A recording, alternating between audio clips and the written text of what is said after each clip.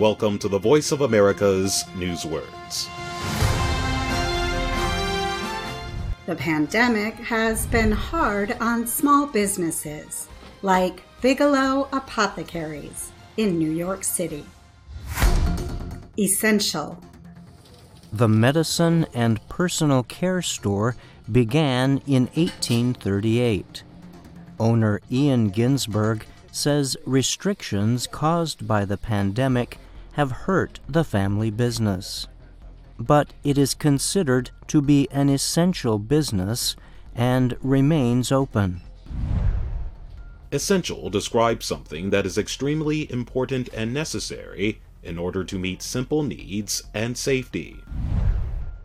The essential part of something is the most important part.